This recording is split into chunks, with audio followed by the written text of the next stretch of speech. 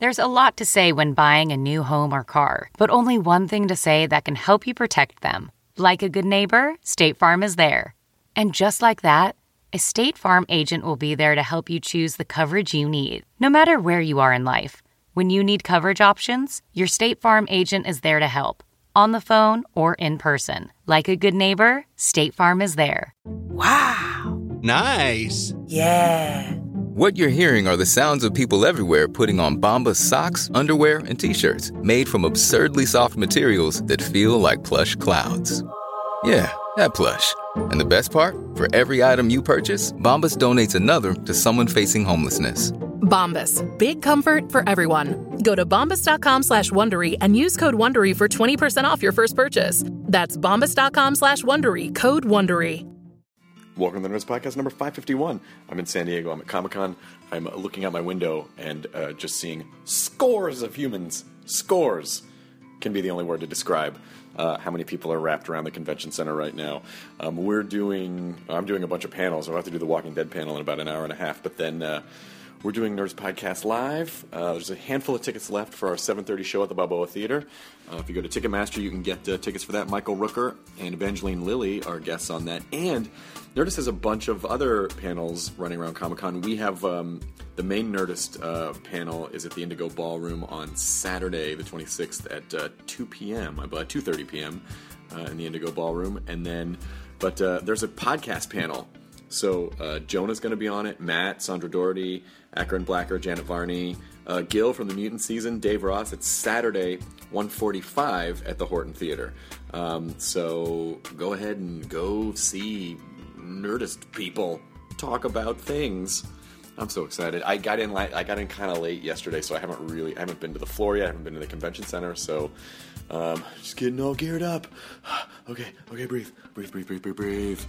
Eli Roth, who was a phenomenal guest. I didn't know him that. I worked with Eli's brother, Gabe, at G4, and then also on Shipmates. Oh, don't look that show up, whatever you do, please.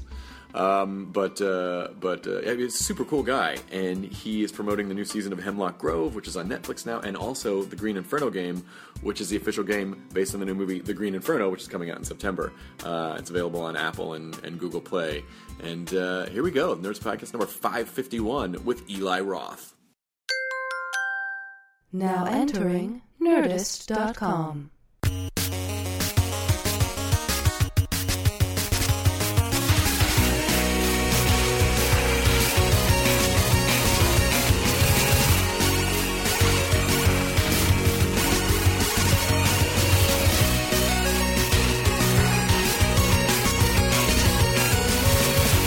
It's funny just to think about how there was a time where you could just flat out lie to people and they had no way of checking. No way of proving it. Yeah. No, the Arbuckle story fascinated me. I was like, I was wanting to write something about it because like he hated being called fatty. Of course, who would love that? But like he and Buster Keaton used to do crazy pranks. Like Arbuckle's an amazing acrobat. So he like there's once where they would go to hotels and like Arbuckle would hold Buster Keaton. Like Buster Keaton would do a handstand on Arbuckle's hands, and like put paint on his shoes and walk, and then like walk up the ceiling, and then like do footprints on the ceiling, and then they would watch the maids just be completely confused. This is the 20s, so it's like what the.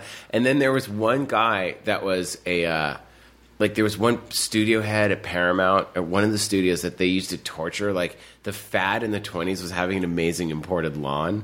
So they dressed up as like the lawn people, and they went to his house with vans, and like they rolled up his lawn and went and took it away. So he came home, and like his whole house was like just dirt, just to fuck with people, just to fuck with them, because they were the biggest. They were the biggest movie stars in the world, so they could do that kind of stuff. It was like when Jerry Lewis used to run around Paramount, and like he would cut off people's ties. He'd walk and be like, "Hey, how are you?" and then cut off their tie, and they'd go, "What?" and then he would send them a new tie the next day. Like that was, that was I'm like, a piece of shit. No, but it's skills in France. No, but Arbuckle and Keaton. There was one night where Keaton, they had like there was something where there was like some dinner party that Arbuckle or Keaton was having, like one of them, and like for everyone at the studio, and they were like they had invited Buster Keaton to come to dinner, but Keaton dressed up as a server at the party, and he kept coming out and like spilling his food on Arbuckle, and Arbuckle like picked him up and like would throw him back in the kitchen. He's like, I'm so sorry, sir. And then like he would come over and like be serving the food, and then he would trip and spill it over Arbuckle, like Oliver's tuxedo. Arbuckle's like, how dare you? And when they do some like comedic punch, and like he would tumble back into the kitchen like, I'm so sorry, until he finally like picked up Keaton and physically threw him in the house. And then Keaton like went around and changed and came in a tuxedo. Was like, I'm so sorry, I'm late. What did I miss? And everyone at the party was like, oh my God, there was a server who was terrible. Like that was it. And then, but back then in LA, they used to go to San Francisco to have like crazy parties. And it was actually Will Hayes who started the Hays Code and all the censorship. Like you have to have one leg on the floor. Like before Will Hayes, anything pre-Hays Code, movies were a lot racier. And then people started saying, oh, it's outrageous what Hollywood's doing. And Will Hayes, like, he wanted to be Attorney General of the United States. Like, he was not mayor of San Francisco, but he was someone in politics in California. And so he implemented the Hays Code. But what he did in the 1920s was all these actors were going up to L.A. All these LA actors, like their weekend getaway was San Francisco. So they would go up there and have like crazy opium parties and just go nuts. And so Arbuckle went to one of these parties, and they invited this woman. Somehow he got invited to a huge party that was being thrown by this woman named Maud Delmont. And she was like the Heidi Fleiss of her day. Like Maud Delmont. A very sexy name back then, by the way. By the way, Maud was the hot name. Maud Delmont was basically a pimp, and so she would bring in young starlets and fix them up with producers that wanted to be famous. So she had a lot of young starlets, but also a lot of prostitutes. And there was a woman, a starlet, this girl named Virginia Rapp, that was 26 years old, and she came to the party, and she had an abortion that day. Like an illegal day, in the 20s. In the 20s, she had probably some kind of hand crank. And it was actually Arbuckle's party, and she was one of the girls, and she was drinking and partying, whatever, and she started to bleed out. So they put her in the bathtub, and then they like brought the ice, and basically they were like Maud Delmont, like the woman had an illegal abortion, so it was all the records were destroyed. Like there was like the doctors were like, no, we didn't give this girl an abortion when you talk because it was illegal, and basically, all of that part was covered up. So, I think he was the prosecuting attorney in San Francisco. Was like, we are going to make an example of Arbuckle, and he was acquitted. They put him on trial for a year, and Buster Keaton was the only person who testified in his defense. Now, did Buster Keaton come in as like one of the inmates, and they did a bit? Yeah, exactly. I don't know. He came in. But like, how could you arrest these guys? But basically, Arbuckle came from a really broken home and had a violent temper, and his dad was an alcoholic and used to beat him. And he just went into like a crazy, crazy depression for a year as they tried to nail him. And they put Maud Delmont, like basically the star witness, saying that it was Maud Delmont. And she was a pimp and a drug dealer and was hiring. So did this Hayes guy, did he basically like have leverage on Maud Delmont and said, you need to say these things or else? Well, I don't know if it was leverage but yeah, he must have had leverage on her because basically it was we're going to make an example. We're stopping Hollywood from ruining the morality of San Francisco. They can do all that stuff in Hollywood, but they can't come here to do it. But it's amazing that Hayes lost that trial. It ruined Arbuckle's career. He was completely depressed. He never worked again. He drank himself to death, completely depressed. But Hayes went on to impose that morality like to the world. Like the Hays Code, he got passed through, and suddenly if you only could kiss on screen if you were married, you had to fade out if it was a sex scene. If one person was on the bed, you could never have two people on a bed. Yeah, you always had to have one foot on the ground at all times. Like if you look at It Happened One Night, like it's a post Hays Code movie, and if you look at the movies that were just a year or two before it, they were way racier. Yeah, there was one director, I can't remember who or what movie it was, but they to get around that, he wanted to show the intimacy between two people, so he had them having a phone conversation, and then he did a split screen, so they're both on their own beds, but like they kind of are above the beds on two different shots, and they're right next to each other, and their hands are pretty much touching. It's so crazy. It is sort of funny that when you're young, you think of like, oh, the old days, you couldn't get away with anything. It's like, no. They were shooting stag films. Yeah, and it was still like there was still stuff, but this one guy. And then what's an interesting connection? Well, it is sort of a loose connection, but so I did House of a Thousand Corpses. I remember that very well. Right. So we did that movie, and then we made the movie, and then as we were kind of getting to the end of it, Universal said, "Hey, Rob, we love the movie. Here's more money to make it crazier."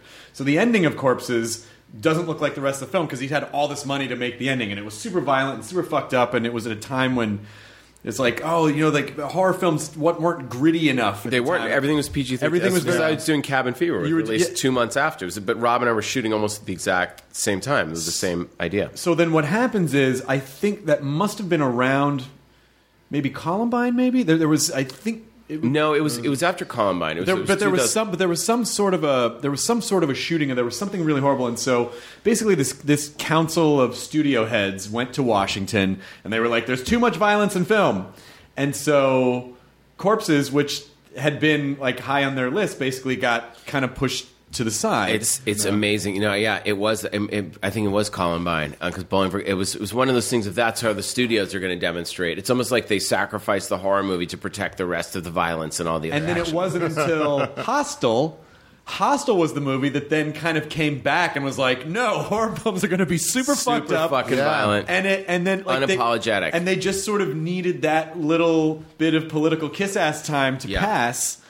So that's sort of a loose connection to the morality clause of and in that case it was a violent morality. Well, of course, I mean that was one of the things that fascinated me about the Hays Code of what is socially acceptable at the time of movies. And I remember, but you can also feel it's really based. It's all bullshit. It's all grandstanding because it's not about what's socially acceptable. It's really about what are audiences still willing to pay and go see movies about.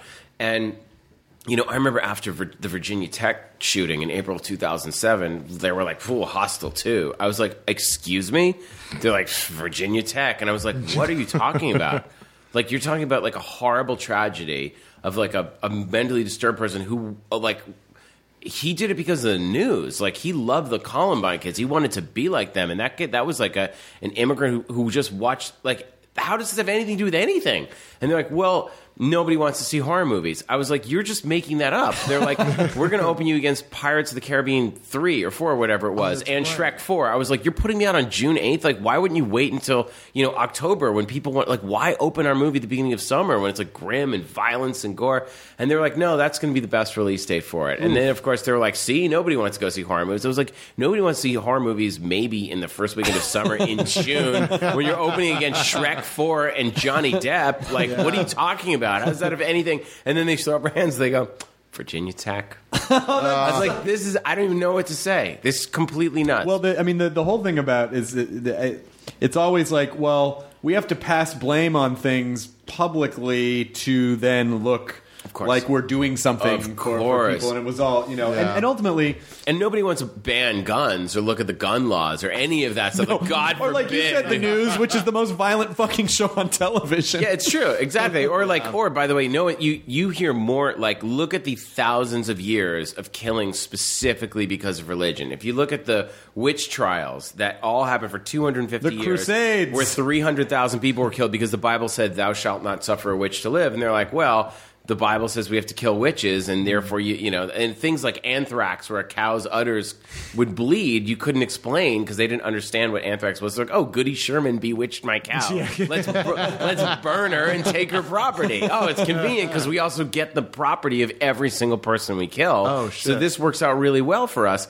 I'm just glad that I finally got an explanation for my cow's bloody teeth. Exactly. I didn't know. But you never, no one was ever like, well, we got to ban the Bible, because people know it's someone misusing it. So people go, no, it's not the Bible's fault. It's people misinterpreting it or using it for whatever they want. People want to blame something external rather than take responsibility. In a world where some things have no explanation. But then also to sort of gain political power, and I don't mean specifically politics, but political in the sense of power, hierarchies of power. So it could be film or any industry of this is the thing, and I'm gonna take it as Joseph McCarthy or whatever. But the idea is film's been around for 100 years, and the idea that violence has been around for 100 years is insane. It's something in human nature and human DNA. When people have a conflict, they solve it violently. That's what we're programmed to do. So that's how animals behave. That's how humans behave. When people think they can get away, when people feel like they're on the side of right, they'll do anything. If they feel there's no ramifications, they'll do anything. If they think they can get away with it, they'll do it. So that's what scares me. But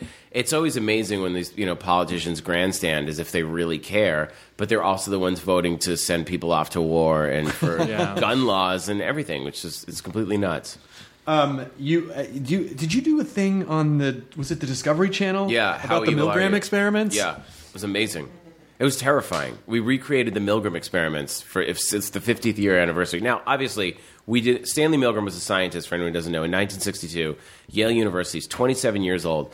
Creates this experiment to see if people would shock another person. So people were brought in off the street, and this is to try to explain like the Nazis. Why I thought was following orders. Exactly. I was only. How could the Nazis have happened? I was only following orders. People think that it was something genetic or something evil or something political, but he was just showing that any average person would shock someone to death. So they're pushing switches where there's a recording. They're brought into a room and they meet a man and he's like, hi, he's like, you will be the tester, you will be the testee, you'll be receiving the shocks. Don't worry, they won't hurt. And they put the other guy in the room. So this person is left and there's like the way Milgram did it brilliantly, he put him behind him, he put him in a uniform, in a medical thing. So we rebuilt the room exactly to the exact specifications with a group of people that have done this experiment before. So people came in to the identical experiment in 1962. Now, obviously, it was not in Connecticut.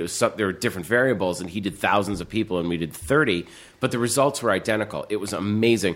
62% of the people would shock someone to death if they felt there were no repercussions. And what was so terrifying was you watch them, and they flip a switch, and they hear the guy go, oh, stop, please, stop. I don't want to do this. I want the experiment. And they look back at the guy, and they go, what do I do? He goes, please continue the experiment. It's like, and the guy goes, no, but he's screaming there. The guy's really hurt. He goes, he won't be hurt. Please continue the experiment. And then they're like, and they ask him a question. The guy gets it wrong, and they just flip the switch. They go, and then like after a certain voltage, the guy stops responding. And he's like, and he asks him a question: is it red, green, or yellow? Okay. All right, because he like reads the questions, the guy answers them. It's like, and then they keep switching it even after they don't hear anything. So we stopped the experiment, and we'd come out, and then the guy's brought out, and you watch the person. What was so amazing that I really didn't anticipate was you ask the people, why would you? And we asked them, pop up with the cameras, and go, why would you shock someone if you knew they were getting hurt? And they'd say. One guy was like, well, that guy told me to. He said that he wasn't going to get hurt. I thought he wasn't going to get hurt. I'm a good person. And then another guy who just was flipping the switches like it was nothing goes, well, you saw me.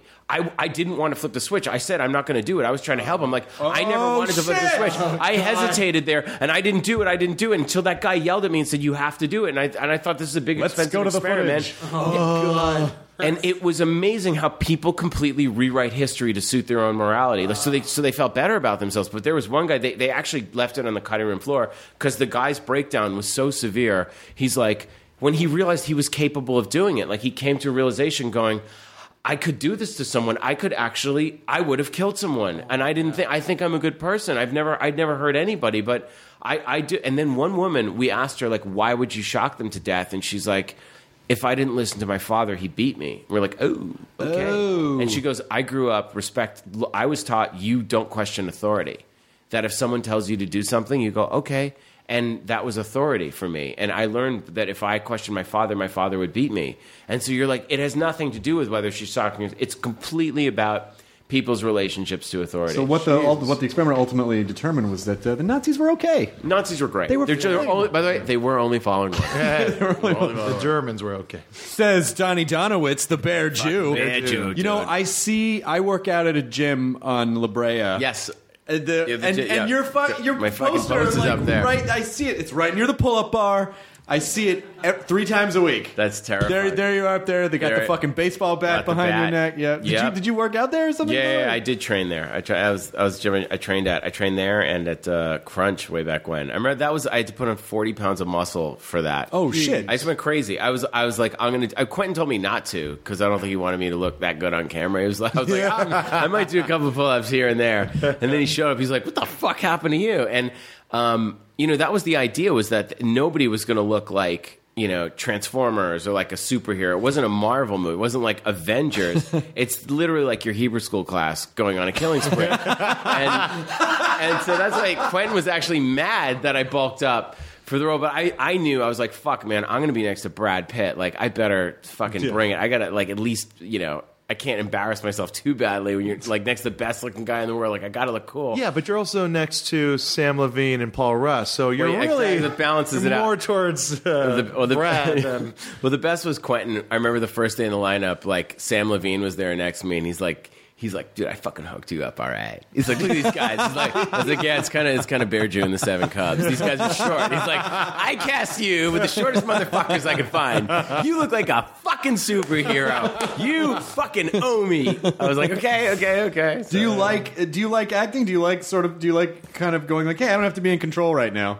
I mean, I do love it when it's a situation like that. Like, you know, obviously when I know you're a horror movie fan, so you're doing House of a Thousand Corpses, and there you are, like, covered in blood. It's so much fun. Yeah, it's the best when you're, like, covered and getting your skull drilled in. But it was amazing. You're working with Rob and in that awesome environment. When you're working with friends like Alex Aju did Piranha 3D, asked me to do a cameo, and that kind of stuff, I love it. And if my friend, I made a movie called Aftershock that I wrote with my friend Nicolas Lopez in Chile, and he directed it, and we wrote it and produced it. It's a really, really fun time. But honestly, I love directing, and for me to give up, I feel like I've like fought so hard to get to the director's chair that to give that up for acting, it's got to be something fucking awesome. It would have to be Quentin Tarantino saying, "Do you want to be in this movie?" It's time to be Quentin Tarantino going, "Do you want to be in a movie with Brad Pitt?" Like, right. Yeah, that's what As I'm opposed to if I call you and I go, "Hey, do you want to be in my student film?" It pays nothing, and it shoots for 8 weeks. Yeah. And I just need you for 12 hours a day. But we have an in at Funny or Die. We think we can get it up there. Yeah. Can you bring your own wardrobe? And can you make sandwiches? Obviously, like, I love all aspects, writing, producing, directing. Like, it all started because in 7th grade, all we would do is like, hey, I think I figured out a way to chop someone's head off. And we'd be like, okay, let's get the video camera. And we'd do a scene of, like, you know, fucking shovel whacking or chainsaw, whatever it was. We were sitting there trying to think of, I would sit there and literally try to think of different deaths I could pull off and shooting with your friends. And sometimes you're in it and sometimes you're directing. Yeah. And I kind of always knew where to place I'd like a sense of where I wanted to place the camera. But it's really fun when I'm acting. But I don't want to. I feel like the best use of my energy really is writing and directing. So is it when I watching Rob direct Corpses made me realize that I did not want to be a director just because of the. I mean. I've said this before on the podcast a bunch, but you're ultimately the last word for pretty much everything. Like, you're the guy that has to have all the answers, no matter everything, no matter what's going on. And I can't remember who was on that said that they would just answer things like because you can't really seem like I don't know. You just got to fucking answer. So they just learn to like, well, just say something. If it doesn't work, then try something else. You know? Oh yeah, a lot. I didn't realize, I went to film school and I studied and watched movies and did my shot list and I bought the Laserdisc of Taxi Driver so I could listen to the audience Criterion commentary. I listened to every commentary. I had my 30 different sided CAV discs of Brazil so I could listen to Terry Gilliam in the 160-minute cut. You get up 40, you get like more exercise getting up and flipping the Laserdisc, than at the gym. And I thought I knew what I was doing and I realized that the 3 summers I spent from age 16, 17, 18 as a day camp counselor at Meadowbrook Day Camp dealing with a group of 35, 10 and 11-year-old boys was the single best training I had for being a director. Wow, yeah. I had no idea that my skills as a babysitter earning extra cash around the neighborhood, that was actually what directing was. I couldn't have anticipated that. It's all like, look, at camp counselor, you're like, look, I know he got 2 cookies. I know he got an extra cookie, but look, I'm going to give you a cookie and it's a secret cookie. And you got to promise, like, you're going to come through for me on this one. That's how you have to deal with actors. You have to promise them secret cookies. I know he's sitting in your chair, but like, I'm going to let you sit in my chair, and that's the way cooler. You don't want to sit in that chair anyways. This chair over here is the cool chair, but it's got to be like our little secret.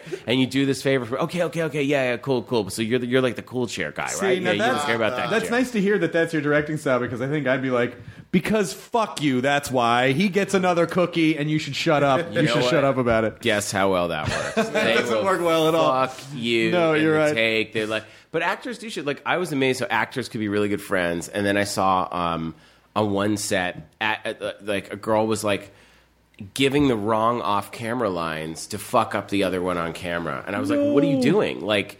She's like, I'm so sorry. I was like, no, the line is this. And she goes, that's what I said. And I was like, no, you said this. And like the other girl who was on camera was like, she's prompting me wrong to add an extra the or and, like fucking up my deliveries, fucking up my punchline. She's a line in her head and she can't deliver it the way, because she's now got to fix the line to match the question that was asked. And the other girl's like, no, that's what I said. And I was like, oh my God, I realized. And then she's like, she's fucking me up because she wants me to be worse than her. And she was right. I watched the dailies and I could see it. Then you turn the camera on and the girl who was off camera got the lines perfectly. But whenever she was off camera, she would screw them up. And I realized she was fucking with it. So suddenly now you have to police that. And I would just yell, like, say it again, say it again. So, like, my direction and take was, like, do it again, do it again, do it. Until I walked over with, like, the lines until I, like, sent her home. And I read the off-camera stuff. Because, like, you just, and you're thinking, like, this is directing. This is exactly what it is. It's not about the framing or the shots or the mise-en-scène or the environment. It's taking a very insecure person and stopping them from completely fucking ruining your movie. And actors, as a bunch on the whole, are very insecure, and you have to deal with them in a very like respectful way, and you got to make them feel comfortable, and you got to be like, you look good, and everyone's going to look good, and don't worry, I know. And but you put them, they outposition each other like they're playing chess. Like it's almost like you turn around and they've reshuffled wherever you stage them. That's so crazy because I understand the concept of insecurity, and I understand. I mean, like, I'm insecure about stuff, but I've never been, like, aggressively insecure, and as in, like, my insecurity is more like, are you sure that was okay? Because I can't tell. No. As opposed to, like, I'm gonna snooker someone out. But you also, like, create your own thing. Like, you're someone with a lot of ideas and a lot of interests and a lot of different... No, but it's true. Like, you're not, like...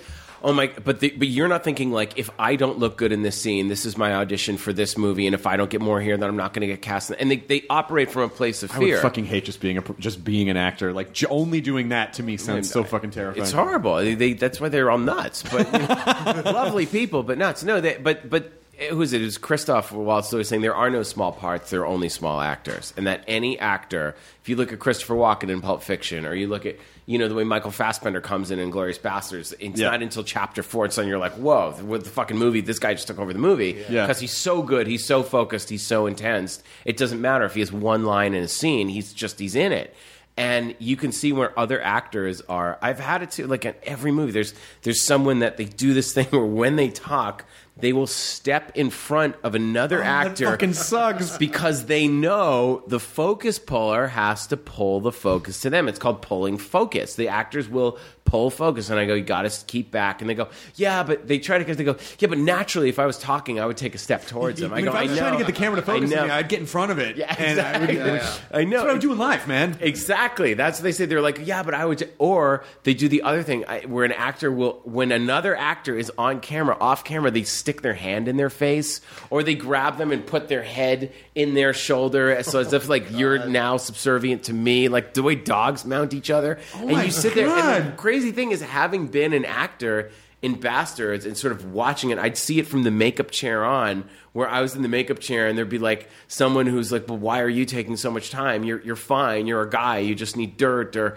your hair. Like, well, I was like, okay, like Jesus. I get it. I'm not like trying to get extra makeup time, but it starts with that level of, if I don't have my time in the chair, I'm not going to look pretty. If I'm not look pretty, Quentin's not going to put the camera on me because he's going to be mad. But like, it's all, or then the shot's not going to pretty. I'm not going to get that modeling campaign. Like, it's that level of nuts. It's like, and it doesn't fucking matter. Some type of horrifying. Some narcissistic person with borderline personality disorder just read The Art of War. Yeah. They're like, I have to apply these. I just read the 48 Laws of Power, and I need to. It is that, and it just goes through every level of, to the point where, because I noticed it on Cabin Fever, my first movie. I'm watching it, and I was like, why is this one actor? It'd be a wide shot. I've set up a beautiful fucking wide shot with all 5 characters.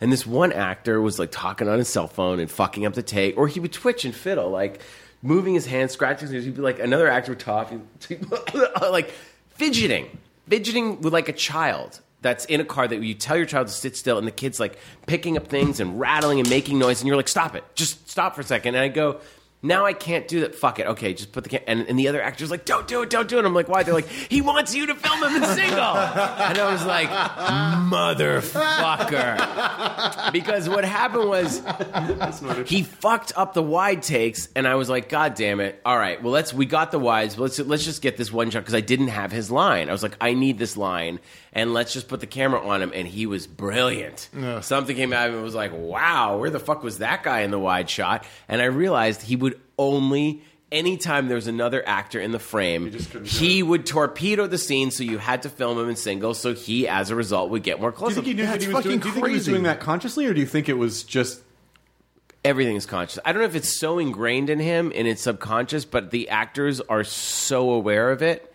There's no way he was doing that by accident. Because I would sit there with my editor afterwards when you're looking at it 2 months later, and the editor was like, this guy's the worst actor, and we cut him, and he's like, no, he's actually great. If we got over our anger at him and cut him in close-up, it's like, well, yeah, the movie works. Oh, wow. And everyone's like, I remember the other actors watching the movie, and he did his thing in close-up and got a huge laugh, and they were like, you fucker, he fucked us, we were so cool, it's and even you gave that worse that he was good, because you're like, fuck. Yeah. It's the worst, yeah. And then, like, it was great. One of the newspapers, like the New York Times or something, said he was amazing, and they were like, God damn it, he was a fucking ass. You don't even know. But do you know what the worst? But the thing is, actors like that, their reputations catch up with them so fast that they can get away with that 1 or 2 movies, and then, unless they're a big star, like obviously big stars can do whatever they want, but actors that are just starting out, like other directors, because on the next person, this is how short they such short-term ball. They don't think the next director that casts them, if they're not a big name, they're going to call me and go, how were they? How was he? How was she? Don't shoot him wide. And I'm going to go, okay, but just, you want to cast them? This is what you're in for. And sometimes they'll go, I can handle that. Or other time they're like, fuck, forget it.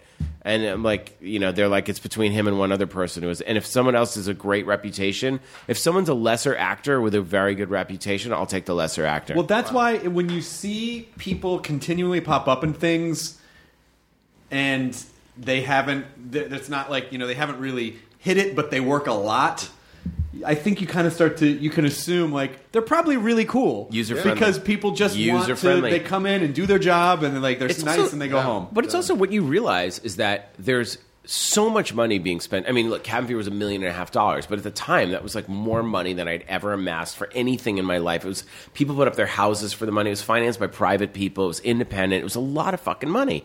And one person can actually sink the ship. If someone is fucking it up, like, you have time for 1 or 2 takes. You're on an indie, low-budget, independent movie. Once you're 3 or 4 days into shooting, you've gone beyond the point of fireability. Like, you can't fire anyone now because you can't go. You don't have the money to go. If it's day 1, you can fire someone, and that you can save. But they wait until about day 6, and that's when they like turn into a pumpkin, and you see who they really are, because they know that's when the actors know they fucking got you by the balls, because you do not have the money to fire them, and that's when they start getting problematic, or they start outside, or they're just divas, or they're dicks. To be nice, and it's all I want. I'm just like, what? But why am I the bad guy? You were going to work at the Gap folding clothes, and I'm giving you money to be funny. Why are you hassling? Well, it's all their insecurity. Well, yeah. I mean, it's the same things that make performers good. Like the downsides of it, like the negative sides of that also are it's like sometimes you'll see someone really brilliant and you find out they're super crazy and you go, I don't think I'd want to be that brilliant if I had to be that crazy. Yeah. No, to go along with it. I don't think you need that level of both, because like with, I would say, Brad Pitt in Inglourious Basterds, he was doing Aldo, like he was really trying to do, like, just had a very like amazing take on the character with the chin and the knife and the gestures. Like, he was so dialed in, and he had just had twins and the like circus of the paparazzi. You'd never know. He was there. He was happy to work. He was nice. He was cool. And I kept thinking, like, is this an act? Like, when's this guy gonna snap? And it just never happened. Like, he was just so happy to be there and giving it his all, and like talking to everybody, like friendly. Like, there was literally not a negative thing. And I was like, you know what? Fuck everybody. You don't have, like, that guy's like, you look at Gypsy, you look at Floyd, you look at all the different characters. Like, that guy's fucking brilliant. Yeah. And he's just nice and easy, and there's no problems. There's no, like, nothing that we saw. And so when I see the people, it's interesting because the director of Cannibal Holocaust, Roger Deodato, I gave him a cameo in Hostel 2, and we were talking about problematic actors. And he said something amazing that it's like, I think of this all the time. He's like, big star, no problem. Beginner actor, No problem. Mid-range. He goes, middle actor that thinks they're a big actor is most problem fucking pain your ass, ruin your fucking because they have life. enough notoriety that they feel a little be power dangerous. hungry, but they're not insecure. as so they got kind of peacock a little bit. all the time, and everything's about insecurity and what number are they on the call sheet. And but it's weird. I just directed a film with Keanu Reeves, and it was my first time directing like a big major that star. Knock Knock. Yeah, we just wrapped. I'm editing now. The fucking coolest guy. Like that guy, and you think about it, like that guy's been famous since the 80s. Like that guy's been famous since I was in high school. Like I remember I was in high school when Bill and Ted's came out, and it was like that guy has been famous for so long in so many decades. And we talk about the Nancy Meyers movie, Something's Got to Give, or is the Doctor, or obviously making Neo jokes or anything like he. We took Point Break nonstop, like making Point Break references. He was just so cool, so happy to be. And everyone had said, Keanu's great, you're going to love him. And like we were shooting nights, and it was very intense. It's a thrill. It's not a horror movie, but it's like he goes through like insane stuff in the movie to the point where one night I completely blew his voice out. I felt really, really bad, but he was just giving it his all.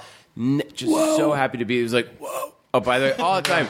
I was like, dude, you are I remember like the day we were rehearsing, and I looked at him, I was like, where's Keanu? And he was like lying on the grass, like face down, like with a cigarette in his mouth. And I was like, you are a fucking walking meme generator. Do you even know what a meme generator you are? And he like kind of laughs and has like a sip of his Coke and a drag on the cigarette. He's like 52 years old now or something, right? He was like, he's like, and he's in fucking awesome shape. Like his skin, like he looks amazing. He was so funny. No, he does have nice you skin. sit there. He has nice skin, okay? No, he's very nice skin, and like because you can shoot him in close up. Someone who doesn't, cause you can't film him. But like you look at him like, fuck, man, we should all look that good when we're that age. Like he was, and you go, that's why this guy has been in it for so long. He's seen everything. He has been the biggest. He's still one of the biggest movie stars in the world. But he's had that moment where he was like it in the biggest franchise, and he just fucking wants to work, and he's great. And you're like, that's all you can hope for. I was at a party probably 10 years ago, and he was. I'll never forget this because he was sitting on a chair like outside, just kind of sitting there, hanging out. Seemed totally normal. And then I remember like just some random girl walked up to him, and I didn't get the sense that they were together, but she just walked up and got in his lap and just started making out with him, and he just went with it. I was like, how does that life work? He just kind of seemed like, yeah, whatever, like I'll just sort of. That's a hard thing. I bet that happens to Alex Winter too. All the time. Yeah, all the time. Well, he's still buddies with Alex Winter. Yeah, that's still, really cool. It's great. They're like, they're going to do. They talk one. about Bill and Ted's 3. It's like it's funny. He's really, really funny. And we joke all the time. Like, all the time we would just tease him about sad Keanu. Or are you sad Keanu? And he's aware of it, right? Oh, we fully. But, like, the best was showing him iPhones and Instagrams and stuff. Like, he's kind of disconnected. Like, he's sort of, we're like, Neo doesn't know how to use the freaking iPhone. Well, I feel like he did an AMA, and I think he wrote, okay, guys, here you go, whoa. And then I think he typed whoa for everyone. Oh, no, he does it. Like, we would, we were joking. Is in the movie, he plays an architect, and we sat there for probably 2 hours trying to go through the script to think of a conceivable way that he could scream his profession. So it's like in all the great, I was like, I need to be on the highlight reel of Keanu Reeves screaming, like, I am an FBI agent. I'm a lawyer. That's what I do. I'm a lawyer. I win. And we're like, so we just like, I am an architect. Like all the time right before.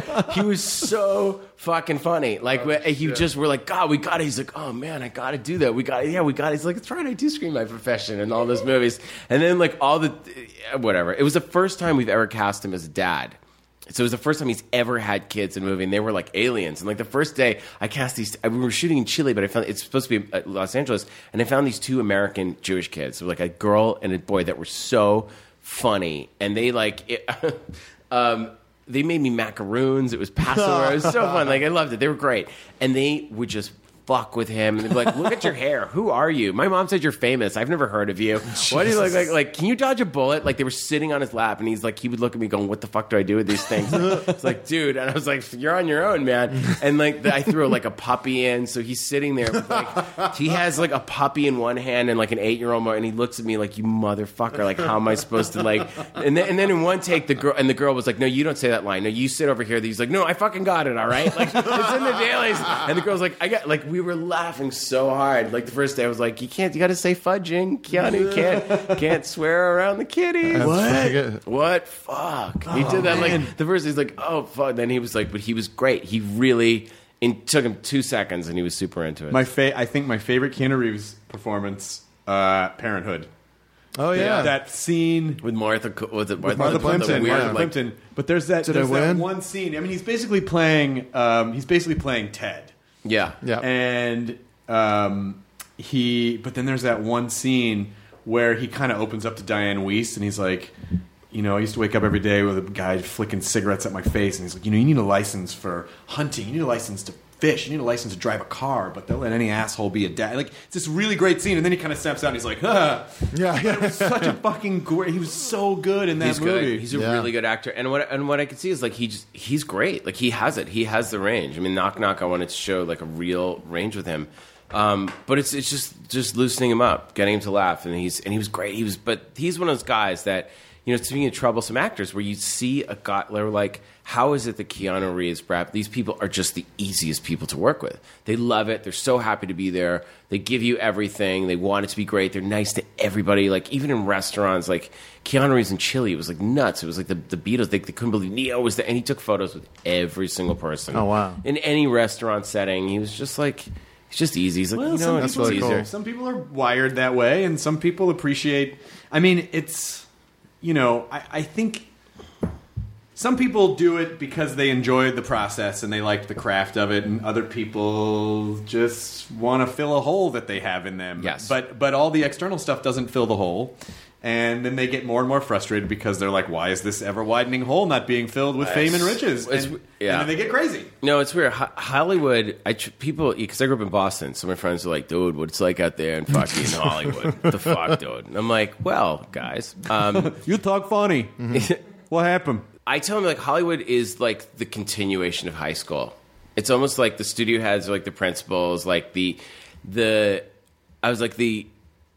quarterbacks are like the movie stars, and the young actors. They're like the movie stars, like the quarterbacks, like the popular jocks, and like the new girls, like the hot young actresses, are like the hot freshmen that just sort of leapfrog right to the popular crowd. And like writers are like the goalies and like utility players on teams that like aren't first choice to hang out with the stars, but stars sort of know they need them to win, so they're like allowed to go to parties, but like.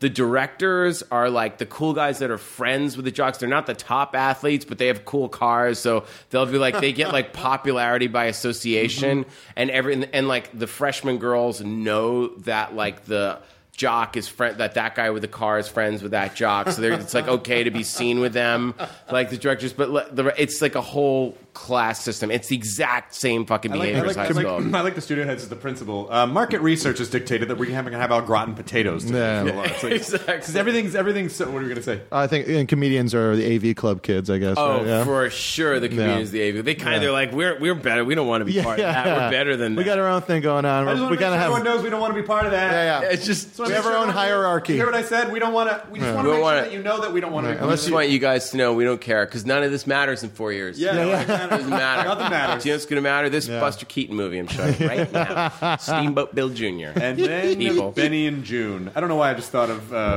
Jeremiah Chechik. Well, it was the Johnny Depp as Buster Keaton. Johnny Depp, that's right. Someone I can't remember if that movie holds up or not yet, but someone was like, "What's Benny and June?" And I said, I remember watching it in the 90s, but I can't remember. At the time, I was like, oh yeah, I think this is a good movie, but I can't remember if I actually thought it was a good movie or if it was just Johnny Depp and Mary Stuart Masterson pretending to have mental problems. I can't. Yeah, I don't remember anything about Benny and June. I just remember he's dancing with the rolls on the forks. He's reading he's reading about Buster Keaton. There was a 90s period where I have to admit that I bailed on Johnny Depp. I was like, should I? I remember like $11. Get the fuck out of this room. Like $11. Like I was the biggest Depp supporter. Like not from Jump Street, but right from Cry Baby and Edward Scissorhands. Like I thought it was cool that he only worked with Tim Burton.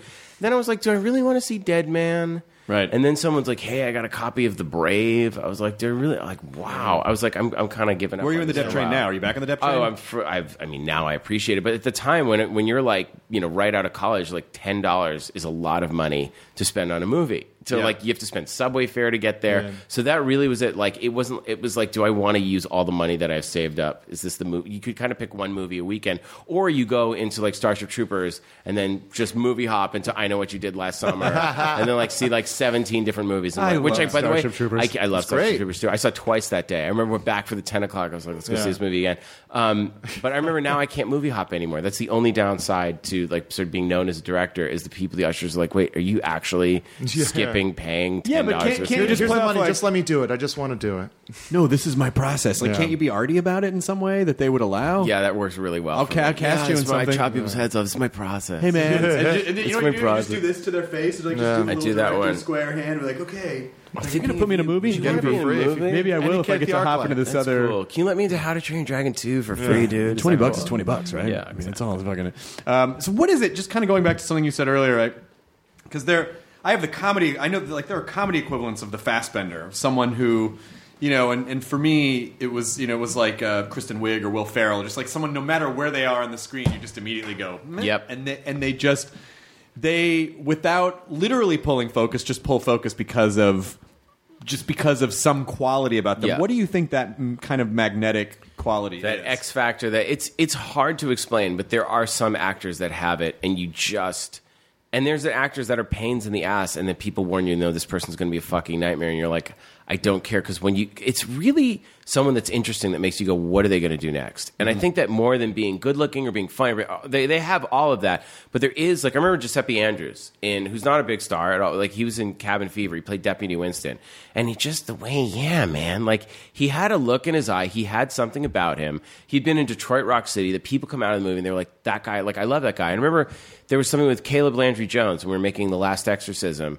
They were like, this kid came in, he'd been on Friday Night Lights, but there was just something about Caleb that no matter what he did in any scene, it was a subtle glance. You couldn't take your eyes off him. And after the screenings, people were like, we love Ashley Bell, we love it, but like, who was that kid who played the brother? And he played Banshee and X-Men. Like, he's great. Like, but there are those people that just have that thing about them that no matter what they do, they're like absolutely hypnotic on screen. And then the same goes for other people that no matter how beautiful or interesting, like, they're just fucking boring. And you just are like, get me, like, I can't stand watching this person. It's not that I hate their face or anything. I just could give a fuck about what they're going to say next. I just don't care. Yeah, I think probably some of it must have to do with people who are just I think we gravitate toward people who just seem comfortable with themselves in a situation because, you know, I think just as a species, when someone else seems to have answers that you don't have, you're just like, what do they know that I don't know? Exactly. They must know. They seem like they know something. And they also do, like, obviously the comics do a way of, like, putting the audience just identifies them and puts themselves, like, I get embarrassed like that person.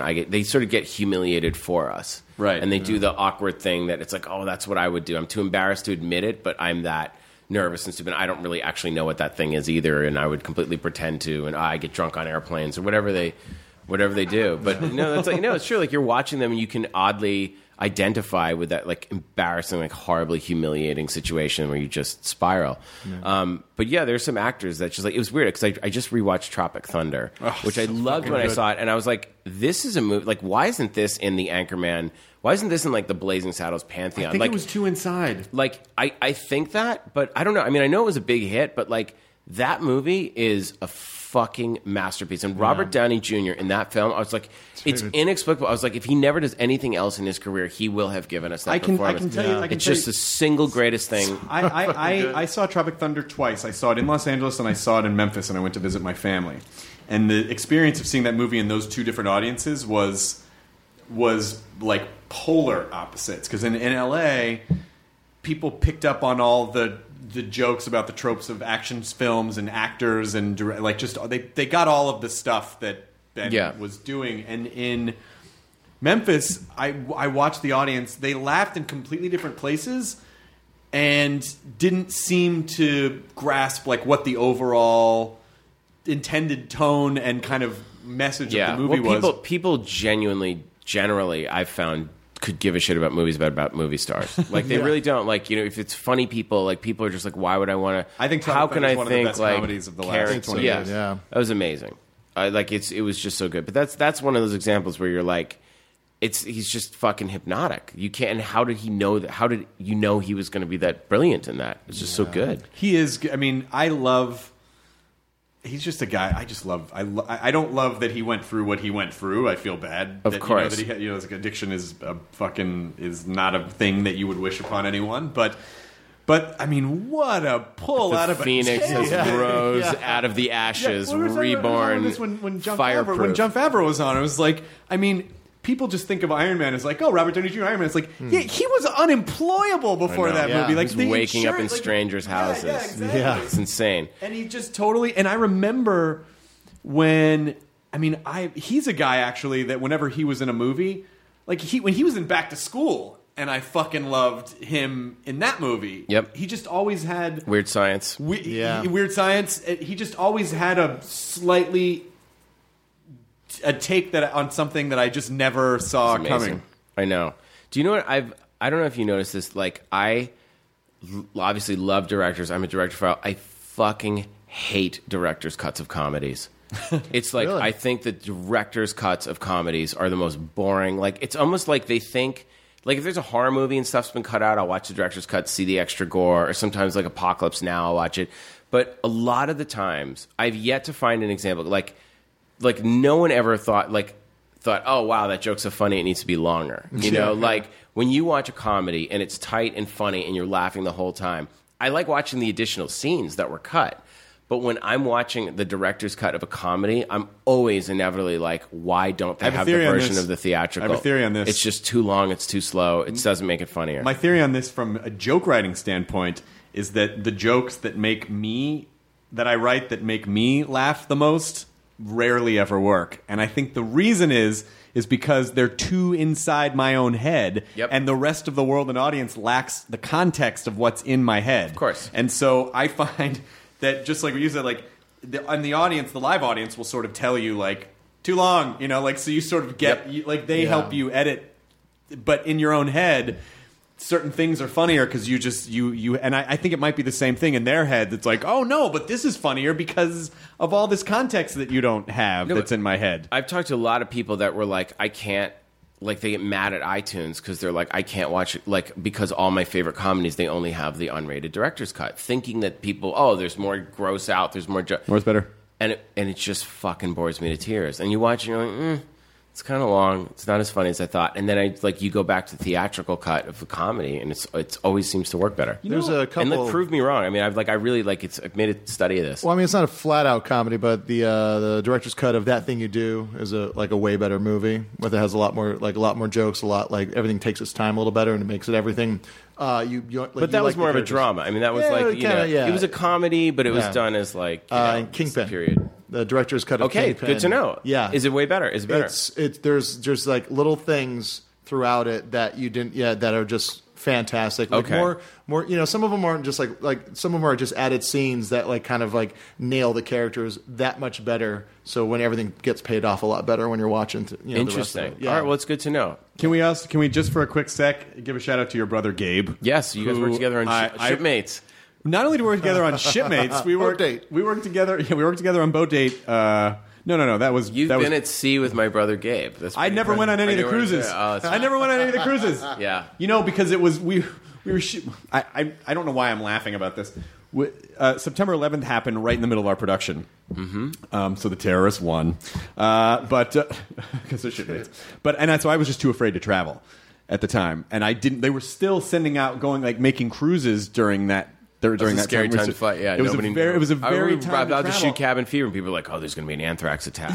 Every day in New York at that time, there was some, and that's where we did the show. And so I never wanted to travel, so I just didn't go on any of the cruises. But you know what Gabe had said about the cruise, he was like, you didn't really. It's better that you didn't. Yeah. But then a traveling toilet. We also worked together at G4. Yeah, that's right. And I feel like I just saw him on this lot like a month ago. Yeah, he's been producing stuff for National Geographic. Yeah, show from there. But, so shout out to Gabe Roth, who I always enjoyed working with. Are you? What are you? So you just finished Knock Knock and Hemlock Grove. Hemlock Grove. We're so excited. Now that was a completely different experience working with Netflix. They're amazing, and it's really. I remember 2 years ago when we went out with the book, Brian McGreevy's novel, and we went out with a pitch of what the TV show would be.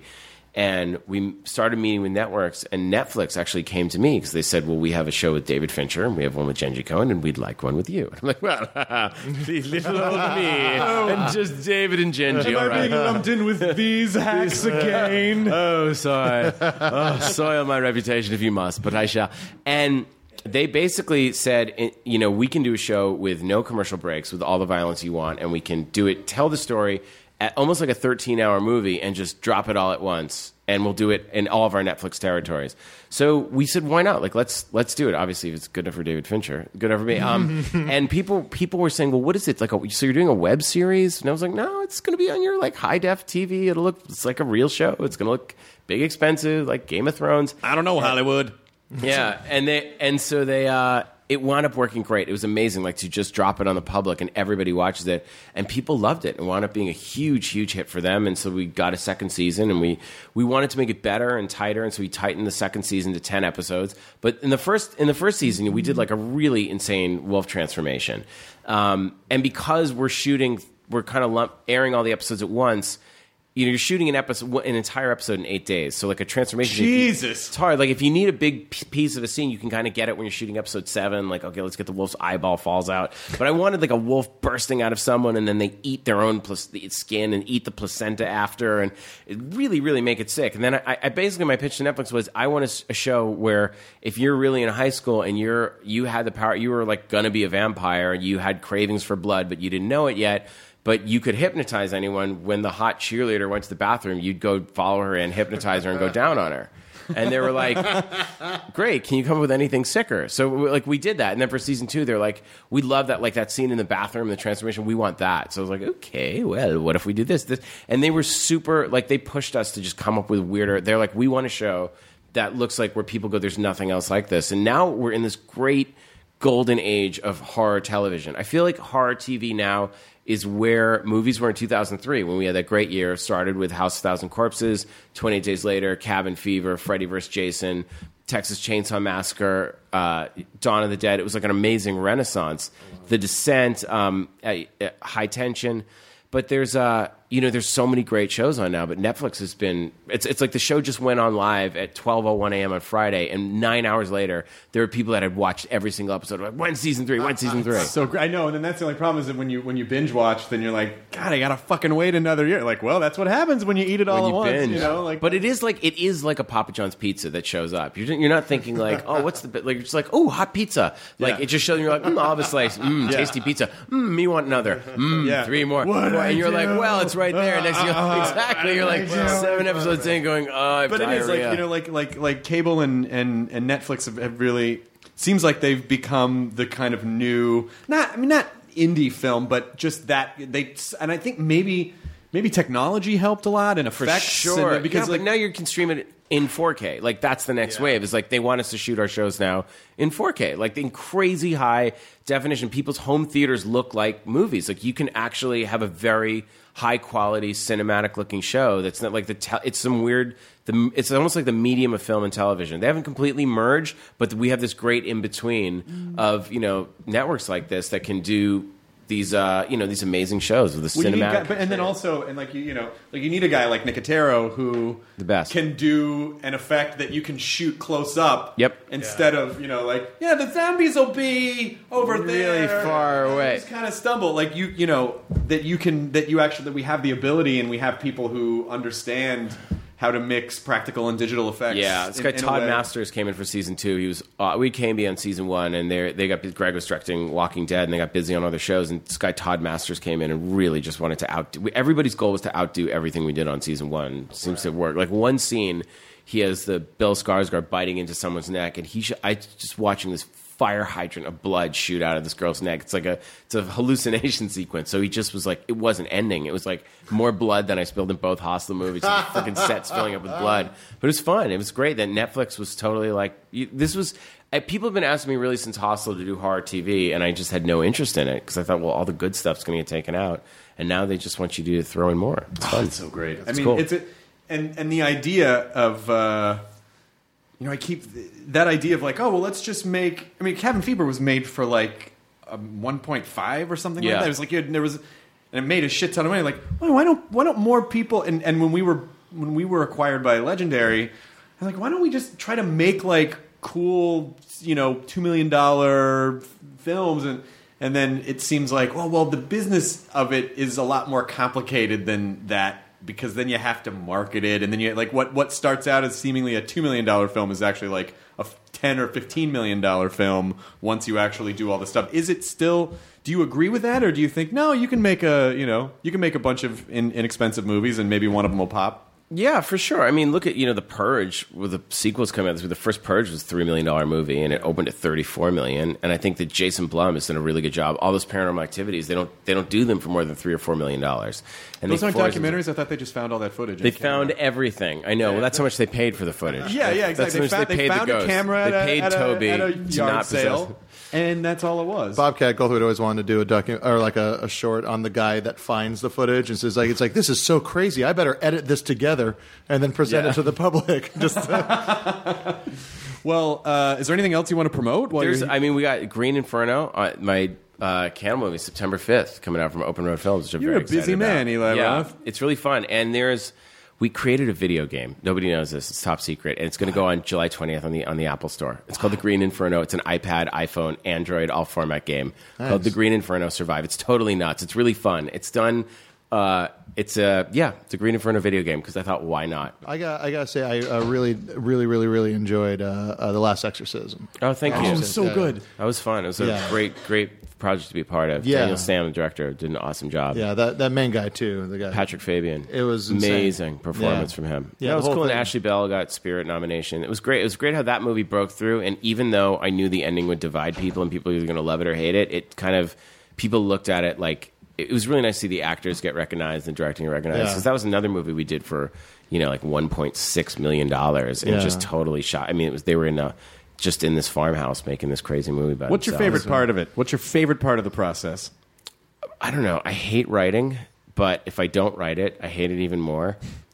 Shooting the movie is the most fun. It's like this crazy adrenaline rush. But do you know what I love more than anything is the sound mix. The sound mix is when you finally, the whole thing that you've done, whatever bullshit the actors put you through, all the problems you had in editing, where you're like, fuck, this is never going to work. This doesn't make any sense. What did I do? I fucked this up. It's all going to fall apart. Like, you've gotten through all of that. And once the sound effects and the dialogue's there, it finally sounds like a real movie. It doesn't sound like some rough student project. And when the score is there and you're on the mixing station, they just start to blend it together for the first time. It's like you just breathe this fucking sigh of relief going, oh my God, this was worth it. And it's going to work. It's going to work. And even when then they can start to play some finished picture and you're just like, I can't wait for an audience to see this. And then people go, wow, the movie's so much better now. And you're like, this is what I had in my head the whole time. This is what it was supposed to be. You're sitting there in the sound mix. There's nothing you can do. You can just check your email. You're on Twitter. You're like, hey, and the mixers are just focusing. And I'm a very detail oriented person. I love all the details and the sound effects. I'm like, okay, give me that cricket and that blood crunch. And I want to hear if you take a baseball bat on a dead chicken, it's a really good wet punch sound, and broccoli snap mixed with that is a good crunch. I know all the gore sounds that I want. It's really. I was like, okay, I know for the leg shaving, I want a shovel scraping sideways on a sheet of black ice, or in a driveway, like horrible. You can give them frame of reference. You're trying to stump them?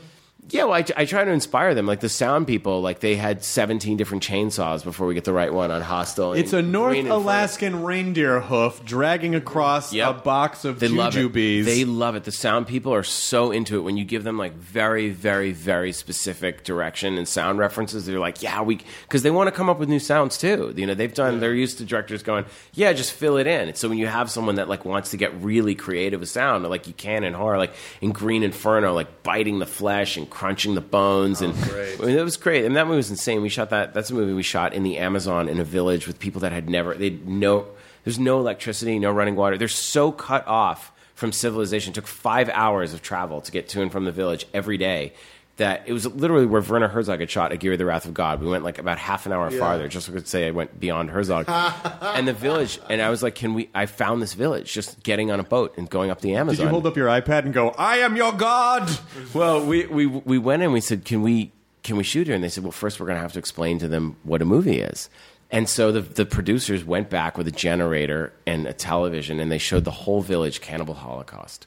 And so they were like, great news, we got the village. I was like, what? They're like, yeah, we showed them Cannibal Holocaust. I was like, wait, what are you talking? I was like, I thought you guys were going to start with like Wizard of Oz or Star Wars or E.T. They're like, nope, Cannibal Holocaust. The whole village thought it was a comedy. They thought it was hilarious. These are 5-year-old children that have never experienced a television before, are watching like dicks being sliced off, and they thought it was hilarious. Classic. So if you go to the 5-year-old kid in this village in Peru and you say, explain to me what a movie is, they're like, oh, that's where you pretend to eat other people. And they all everyone in the village signed up to be in the movie. They're like, this sounds like fun. So we went there with video cameras, and like we did like rehearsals to see who could take direction. And I had ADs that went in, and like the half of the village spoke Quechua and half the village spoke Spanish. And so we would speak to them in Spanish and Quechua and kind of weed it out. Like we cast all of them as the actors in the movie. They worked building the sets, like helping, like they loved it.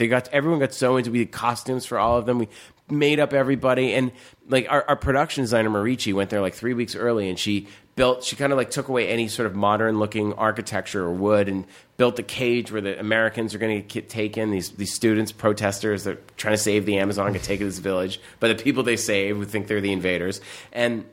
This production designer had such a great experience, but she had to go back to Santiago, Chile to finish the rest of the sets. And the village came out, and they're like, we have a gift for you. And she's like, what? And they handed her a 3-year-old boy. No. Oh. And she's like, I'm not like, even wrapped? Not even wrapped. And she's like, a little bone in his head. And they were like, what is this? They're like, it's our gift to you. And she's like, I like live with my boyfriend. I'm like 32. I don't know. Why can't the boy live here? They're like, no, we want to give you something. And she had to decline a baby without offending the village. How do you do that? I don't know. She somehow managed to be like, I don't know, but you'll always be my son. I'll come back and visit. You have to give some sort of very tactful. You don't want to let the kid, let the kid down. You know that. You know what you do in that situation? Regift. Regift. By the way, amen. But I got you. Yeah. But look what exactly, Eli. Look what we got you for the movie. Here's a wrap gift. But it was amazing, because the whole village, like we have this opening sequence. I really want it to look like Apocalypse Now, like you're arriving in Colonel Kurtz's village. These American students, their plane crashes on their way home, and they're darted, and they wake up, and they're tied up in these wooden canoes, and they're like trees that have been carved out, and they're supposed to look like uncontacted man. And we took the look straight out of National Geographic from Venezuela, Brazil, Peru, like real tribal looks from the 60s and 70s, and kind of created our own tribe. But so all the natives are painted and the Mo Howard haircuts and everything. And like we got K&B is down there with us. It took us forever to get the body parts through Peruvian customs, because apparently we're the first horror movie that shot there. Then apparently shipping body parts is an actual issue in Peru. So we had to like convince them they were fake. Like we're the first movie that did this. So we're farther than cameras have gone. We get the body parts up there and like heads on pikes and dead bodies, and all the Americans are in canoes, and like hundreds of villagers with the spears and the knives. And just as we're about to start shooting, it's like our first day, the first scene. I've like built up everything. I got this great sequence, and these like 2 pontoon boats pull up, and people start like playing music and songs about Jesus. I was like, what the fuck's going on? And they're like, it was missionaries from a super church in Texas. Christian missionaries showed up in the village to convert the village to Christianity. And we're like, what the fuck's going on? And they're like, and they see the heads on the spikes and the dead bodies and the students tied up and the people painted red. And they're like, the devil is here. Like, this is it. Like, we found the mouth of hell. And I was like, of course, running to grab my camera to film this for behind the scenes, because it's way more interesting than anything. And they were like, the Peruvians had told me back, like, no, like, this is a serious issue. Like, we got to let the village handle this. So the village had to go out and tell them to fuck off. Like, basically, like, Eli Roth is here shooting a movie. And they were like, what? Like, the Texans knew. I got a lot more stories about Inferno. Plenty more. Have you ever thought about doing a podcast? It feels like it's fun. I like it. I have this app called The Crypt, which is like horror people making shorts and doing things. I use it. It's cool. It's really great. Like, people post stuff. Yeah, it's a lot of fun. So if you're like a horror fan, you have short form stuff. It's really cool. But I thought about doing a podcast. I've just been kind of busy, but I love it. I love talking and telling stories. But I'll come back here anytime. It's my pleasure. Thanks, man. I appreciate it. The end. Enjoy your burrito, everyone. Now leaving Nerdist.com. Enjoy your burrito. This episode is brought to you by the effortlessly scrumptious bite of Skinny Pop Popcorn. Imagine this: perfectly popped, endlessly delicious kernels, a symphony of just 3 simple ingredients: popcorn, sunflower oil, and a sprinkle of salt. No compromise, just pure snacking freedom. And hey, if you're up for a twist, dive into flavors like zesty white cheddar to sweet and salty kettle. Every bite's a delight, light and oh so tasty. Shop Skinny Pop now.